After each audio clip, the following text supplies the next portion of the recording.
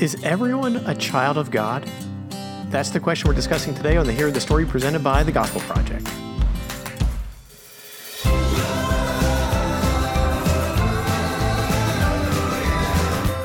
Thanks for joining us for today's episode of the Hear the Story, a podcast to help you explore the big story and big truths of Scripture. I'm Brian DeBosic, and with me is Aaron Armstrong. Aaron, today we get to poke some holes in some common thinking, maybe make some people a little bit unhappy at first, but hopefully they'll stick with us and we can bring them back. Because I hope so. I mean, this is not a fun conversation. This is not a fun truth of Scripture we're talking about from one angle. I think most of us, when we look at this quickly, we're talking about adoption today. Yeah. When you look at it quickly, you're like, oh yeah, this is a good, warm, fuzzy doctrine. But when you think about what this requires us to understand about people who have not trusted in Christ, that's where it becomes a little bit troubling. Is everyone a child of God? And we have to answer just off the top of the episode, no. Unbelievers are not children of God. The Bible does not describe them that way. And this is where, again, right now, some people are starting to feel uncomfortable and not happy with this. But hear us out. God loves everyone. All right, let's just put that on the table to resolve that. But those of us who have trusted in Christ are adopted as his children and take on a new relationship with him that the world lacks. So we have to kind of interact with this some. So why don't we go ahead and Aaron, start us off by reading the doctrine as usual. Then we'll look at a few places we see this in Scripture, and then we'll come back to this and we'll talk about this little nuance that is quite important, but hopefully brings some clarity to those who are listening, some comfort to those who are listening, and kind of talk through this. So go ahead and read adoption. Sounds good. So, adoption into God's family is one of the positive benefits of justification. So, not only are we pardoned from the judgment against us through justification, but we also experience a change of identity. We become children of God. Through adoption, our relationship with God, which was once lost through the fall, is now restored, resulting in the benefits of being an heir of God and a co-heir with Christ. So, that is the very large word-filled version of this doctrine. But here's basically what this means, is that when we trust in Christ, we become sons and daughters of God and siblings of Christ. Exactly. And so this is the thing, that expression there, we become. We're going to have to keep this in mind as we look at some passages of what we're talking about here. And in order for us to become children, it means that we weren't to begin with. So where do we see this in Scripture, Aaron? Find a couple places and just kind of talk us through a couple places we see adoption in Scripture. All right. Well, one of the most on the nose is in John 1:12, verses 12 and 13, which say, "But to all who did receive him, that is Christ, he gave them the right to be children of God. To those who believe in him." I am having a hard time here. All right, so one of the ones that's the most on the nose is John chapter 1, verses 12 and 13, which says, "But to all who did receive him, he gave them the right to be children of God, to those who believe in his name, who were born not of natural descent, or of the will of the flesh, or of the will of man, but of God." So that one is definitely the most on the nose, and the second is like it, which is Galatians chapter 4, verses 4 and 5, which say, "When the time came to completion, God sent his son, born of a woman, born under the law, to redeem those under the law, so that we might receive adoption as sons." And there's still more. There's more. There's always more, which is really good. Because Romans 8:15 through 17 says this, "For you did not receive a spirit of slavery to fall back into fear. Instead, you received the spirit of adoption, by whom we cry out, Abba, Father." The Spirit himself testifies together with our spirit that we are God's children, and if children, also heirs, heirs of God and co-heirs with Christ, if indeed we suffer with him, so that we may also be glorified with him. So those three are kind of the hallmark passages that, and you can notice this consistency in them all, that that adoption requires belief, requires turning away from sin, and it requires the work of Christ specifically, because it's Christ who died so that this is even possible. And then you see that it's the Spirit who applies this as well. So you kind of see, interestingly, all three persons of the Trinity in this as well. Yeah. And so, I think that's really important, Aaron, that we recognize that it requires faith. That's the only way that we are adopted. Adoption is a work of God, but it occurs when we place our faith, our trust in Jesus, and Jesus, based on the work that he did.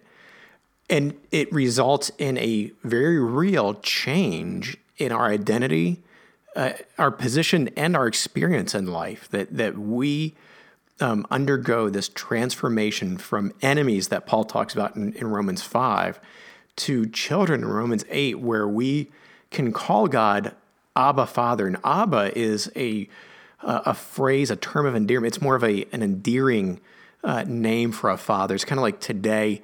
I've always grown up calling my dad. I don't call him father. I have friends who will call their parents father or mother. To me, that always feels more formal. Mm-hmm. So to me, the less formal is mom and dad, which is what I call my parents. And so Abba is one of these even more, comfortable, more down to earth, if you will, reference of God our Father. So we can call Creator God a holy God. We can call him not just Father, but Abba, this loving, relationship-driven kind of way of thinking about it. So really important. So let's talk about the cautions. Let's go back to what we led the show off with. The first caution is this. Again, we have to remember that not everyone is a child of God, as we've talked about. You will hear this phrase used quite a bit. Everyone's a child of God, but it's not correct, as we've talked about. Again, in order for us to be adopted and become God's children, that means by definition we cannot be his children before adoption takes place. So only those of us who have trusted in Christ become his children. But again, hear this. While God is only the Father of those who trust in Christ, he acts fatherly toward all. There's a difference there. Yes. So, for example, I've got 3 children, Joshua, Hannah, and Caleb. I am their father, and I act fatherly toward them because I am their father. But when they have friends over, I can act fatherly toward their friends. I can still care about them and ask if they want anything to eat, and if they were to get hurt, to go and act fatherly to comfort them or help them. Those are fatherly postures I can have toward them, but that does not make them my children. So my children are only the 3, Joshua, Hannah, and Caleb. God is that way even to a better degree, of course, a perfect degree. He acts fatherly to all humanity through his common grace. But he is Father by relationship, by position, only to those of us who have trusted in Christ. It's such an important nuance. Somebody hearing this may be saying, you guys are just splitting hairs. No, this is really important because adoption, as we've seen in these verses, is such an important part of our new identities in Christ. And so we want to protect it. We want to preserve it and understand it for what it really is. Yes, most definitely. And another thing that we need to understand as well, and this is less of a caution and more of an encouragement, is that that adoption means that our past is gone. And so we're not, and in light of that, we're not, kind of kids. We're not second best kids or alternatives or whatever. We are full sons and daughters. Yeah. That's why Romans, for example, says not just heirs of God, but co-heirs with Christ. meaning that we are as equally in this way that we can't possibly understand to its fullness. We have all the same rights and benefits with the exception of being God that Christ does. So and this language, though, it comes from, which, informs so much of our adoption practices today, is really taken from Roman adoption practices. So in that, all prior debts and, debts, notices, so forth, those were all taken on by the adopting father. And in exchange, all rights and privileges that were the rights and privileges of natural born children to that father were granted in full 100% to the adopted children as well. Yeah, so just to add a layer of color to that, so suppose, for simplicity, I was $10,000 in debt and I'm adopted. My adopting father would take that $10,000 in debt and wipe it out. It is no longer mine. My debt is taken to zero, and he takes that debt upon himself, and he would then be required to pay that debt off. Suppose my new adopting father is a millionaire, has $1 million of an inheritance, and I've got one brother. Guess how much of that I would get? $500,000. As my other sibling would get. I get full. It's not. I don't get a partial because I'm an adopted. I'm viewed at, and Roman culture would demand that I be viewed at as a full child, as if born to my adopted parents. Yeah. This is the beauty of adoption. It is taking and giving a new life completely, so that there's no difference between those peers, those two sons in this example. Yeah. And this is why I think the church today, this is why we can be and should be such advocates for adoption in our culture. Because adoption continues to be this beautiful picture of love and of acceptance, of parents adopting a child and saying, this is not like a son or daughter. This is not a quasi son or daughter. This is now my son or daughter, period. Mm-hmm. No difference. And she is mine, he is mine. What a beautiful picture. So we as God's people should be the ones who, among anyone else, should be the ones who are the biggest advocates and supporters of adoption. If you're listening to this and you've never prayed about adopting, I'd encourage you to at least pray about it. I do not believe necessarily everybody should adopt, but I believe we all should ask God and pray and say, God, is that your will for us? And be open to that. And whether we adopt or not, again, adopting is expensive. Mm-hmm. So anything we can do to come alongside and help out in that process, I think we need to be a people that really values adoption in this regard really well. Oh, definitely. So go ahead. I'm sorry. Oh, I was just going to say too, and something that this doctrine should really do, and we'll, as we think about it from this perspective, we should embrace it and we should celebrate it but we should also recognize that our language around children needs to change to reflect the reality that adopted children are children in a family, that they're not an alternative to having your own biological children in your family. You're growing your family either by giving birth to children or by adopting a child. And as a family, there is this real beauty to seeing, to be able to show your child that it's like, just as we brought you into our family and we called you mine, this is what God does for us through Christ. And it's incredible. Yeah. We've already kind of lapsed into what difference this doctrine should make, which is okay. We tend to do this every episode anyway, but let's just continue in this vein with some different ways that this doctrine should affect us. I think another one is, in this same line, this doctrine should encourage us in the profound relationship that we have because of Christ that you're just talking about. That when we think about, we've been brought again from enemies to children of God. We've gone from being cursed to being blessed. that this doctrine really helps us understand this fundamental difference. I think a lot of people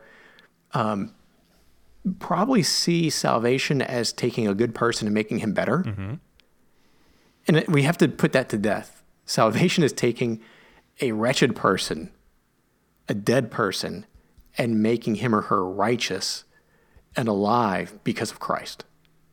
And the more we can see this contrast, the more beautiful the gospel is. And it will stir our affections more deeply as it should. And we should live with joy and gratitude in light of what God has done. So this doctrine really helps us remember that God has adopted me should amaze us perpetually. Yes, definitely. And in light of that as well, it should also help us to understand some of the peculiar language that we sometimes use in our churches. Peculiar from the outside, I should say, as well. So think about how many people you know who refer to someone as brother or sister.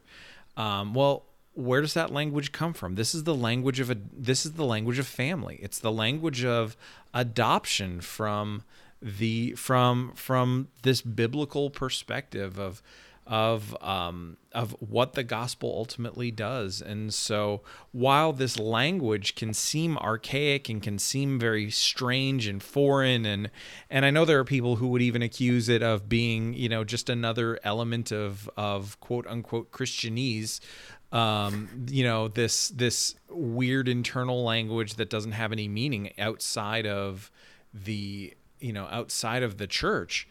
The idea behind it is so powerful and so potent that we need to hold on to that as much as we can. The last thing as well that we should talk about too is really that we need to remember that this doctrine is really at the core of our identity. There is a statement that J.I. Packer made in his book Knowing God that he talked about, how would you describe the gospel in as simple a way as possible? And he said, well, I can do it in 3 words. And he said, it's adoption through propitiation. So they're not easy words, no, but they are 3 because that's J.I. Packer. But it's 3 words. But it's such a potent statement. And that's why we, in our definition, we talked about it being, one of the most positive benefits of justification. That through the death of Christ and through the forgiveness of our sin, we are brought into the family of God. We are made his beloved children. And why this matters is because we are so prone to identify ourselves, to find our identity in all the wrong places. Just like we're looking for love in the wrong places, we're looking for identity in the wrong places too. So, we do this in career, we do this in marriages, we do this in our economic status, we do this in our nationality or our ethnicity. And as a side note, as an immigrant, it gets real tempting to lean into your identity as your nationality. As well. Now I do it for humor, but while these things themselves, they're not unimportant. I mean, they do make a difference, and understanding that I'm Canadian makes me make a lot more sense, sort of. Well, I wouldn't say you don't make sense because of it. Well, thank you.